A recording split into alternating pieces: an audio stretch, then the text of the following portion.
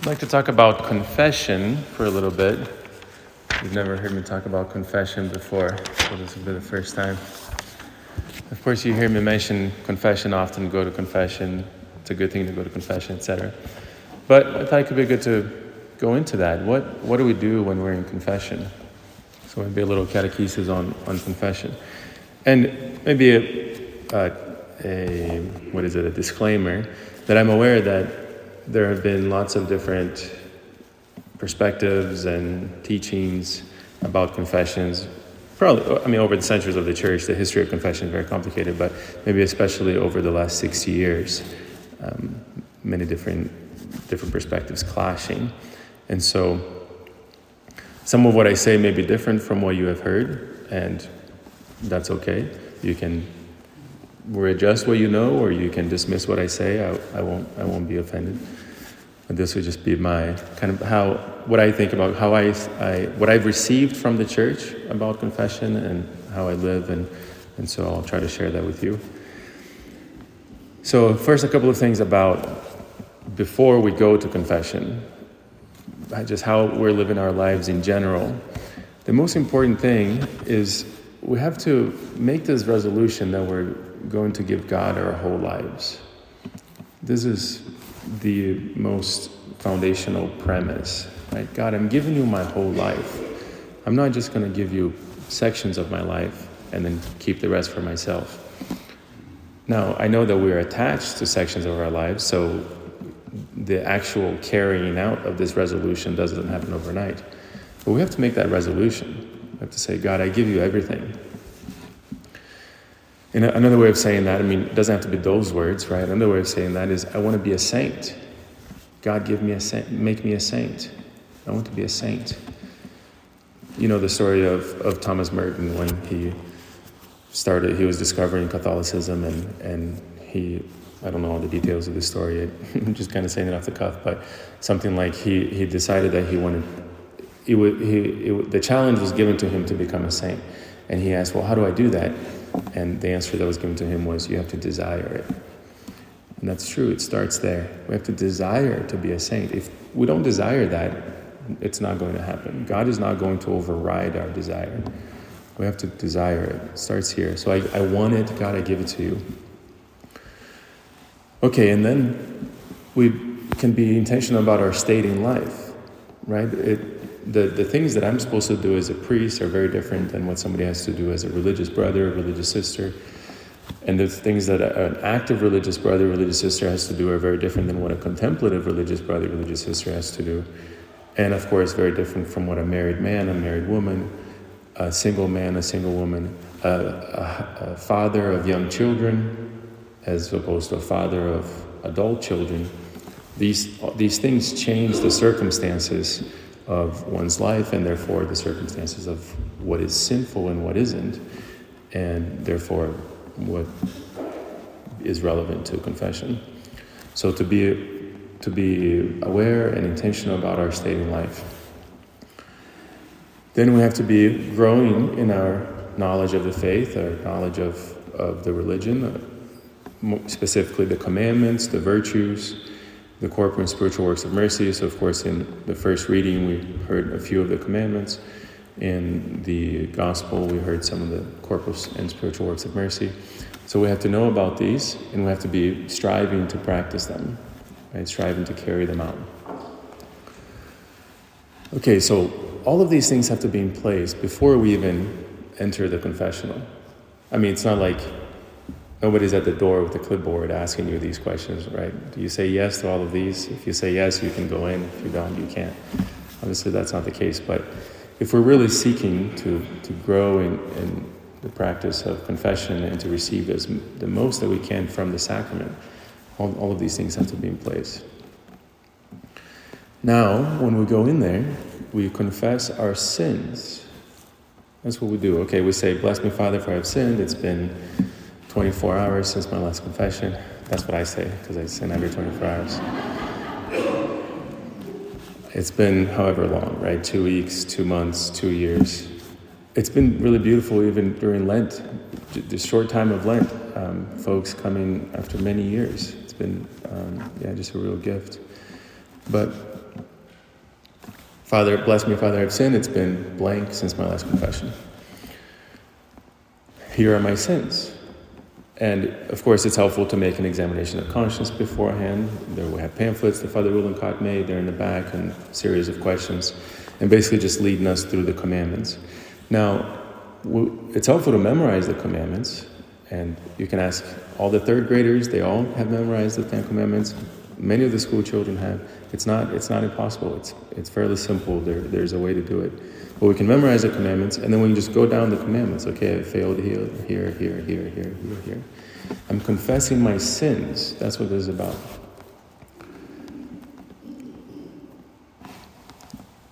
Now, this is maybe it should have come in before going into confession itself, but it's fine here. There's a difference between uprooting our sins and developing our virtues. That's different from fixing problems in the world, and including fixing problems of our loved ones. Right, a lot of folks come in, and no shame, I've done this myself, but a lot of folks come in wanting to fix other people's problems. And they want to ask the priest for advice. First of all, I have no idea why you think I can help you with your problems. But I'm honored, humbled that you think I can. But folks come and ask me, okay, my son has gone astray, my husband is not listening to me, etc. My wife is not paying attention to me. Okay, that has to do with them. Hopefully one day they'll come to confession, and then they'll confess their sins. But that's their lives. When I go to confession, I want to confess my sins, because I want to be forgiven for my sins. So I want to be growing in this direction. What are my sins? Now, there's a lot more to say about that, about decision making and problem solving and confessing of sins. But I'll just keep going for now. So confessing of sins. Now, one thing here that may be helpful is to avoid the inclination to make resolutions. Like, here are the sins, here are the areas I'm working with, and here's what I'm going to do, X, Y, and Z. No, that's not why we're here either. If we want to make resolutions, that's great. Let's make resolutions, let's exercise more, and let's be more patient, etc., etc. Those are good things. But this is a sacrament of mercy. We're here to encounter God's mercy. God wants to say, I forgive you. I absolve you from your sins.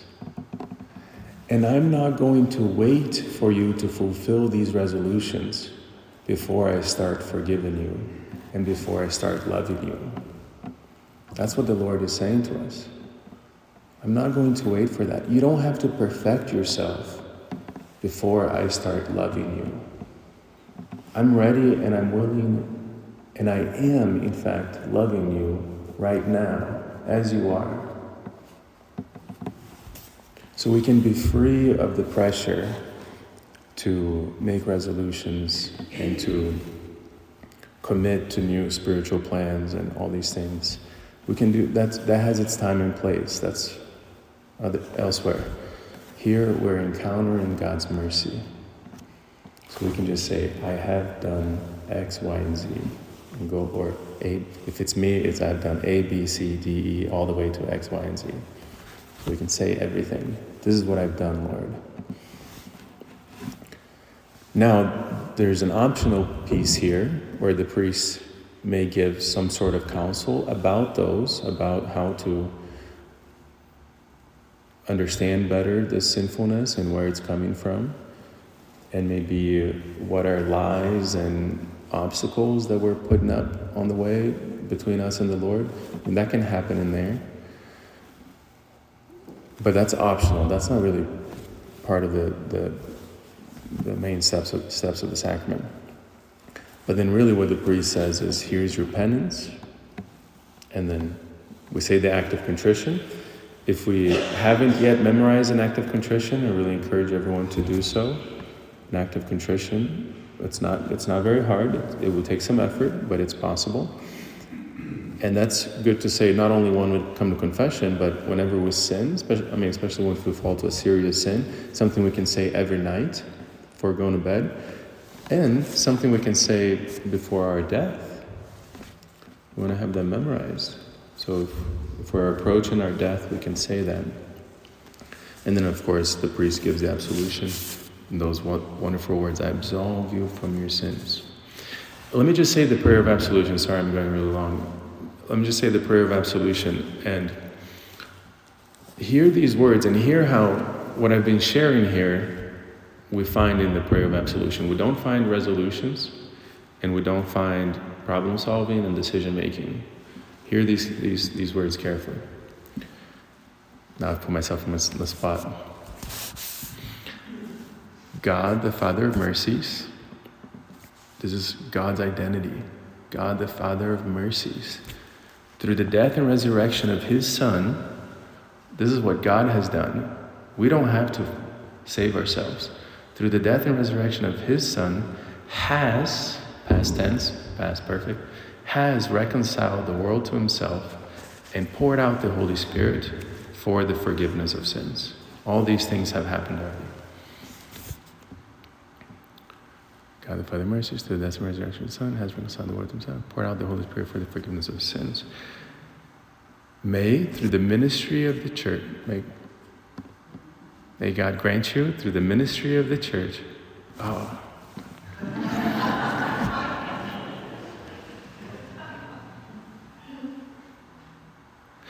through the ministry of the church, may God grant you pardon and peace. This is what God is doing through the church. Through the ministry of the church, may God grant you pardon and peace. And I absolve you from your sins in the name of the Father and of the Son and of the Holy Spirit. And I free you from your sins. All of these sins that you've just confessed, all of them, and all the ones that you've forgotten or that you didn't mention because we can't mention every minute detail of our lives. And we know if there's anything that we've intentionally omitted, that's a big problem. We don't want to do that. We're putting up a barrier if we do that. But if we've said everything, we're not intentionally omitting any sins, all those sins and all the ones that we didn't, they're being forgiven right there. And I absolve you from your sins in the name of the Father and of the Son and of the Holy Spirit. This is a fundamental part of a Christian life. It's not so much us doing things and being really perfect about them. It's us opening ourselves more and more to receive God's mercy, God's love, God's grace.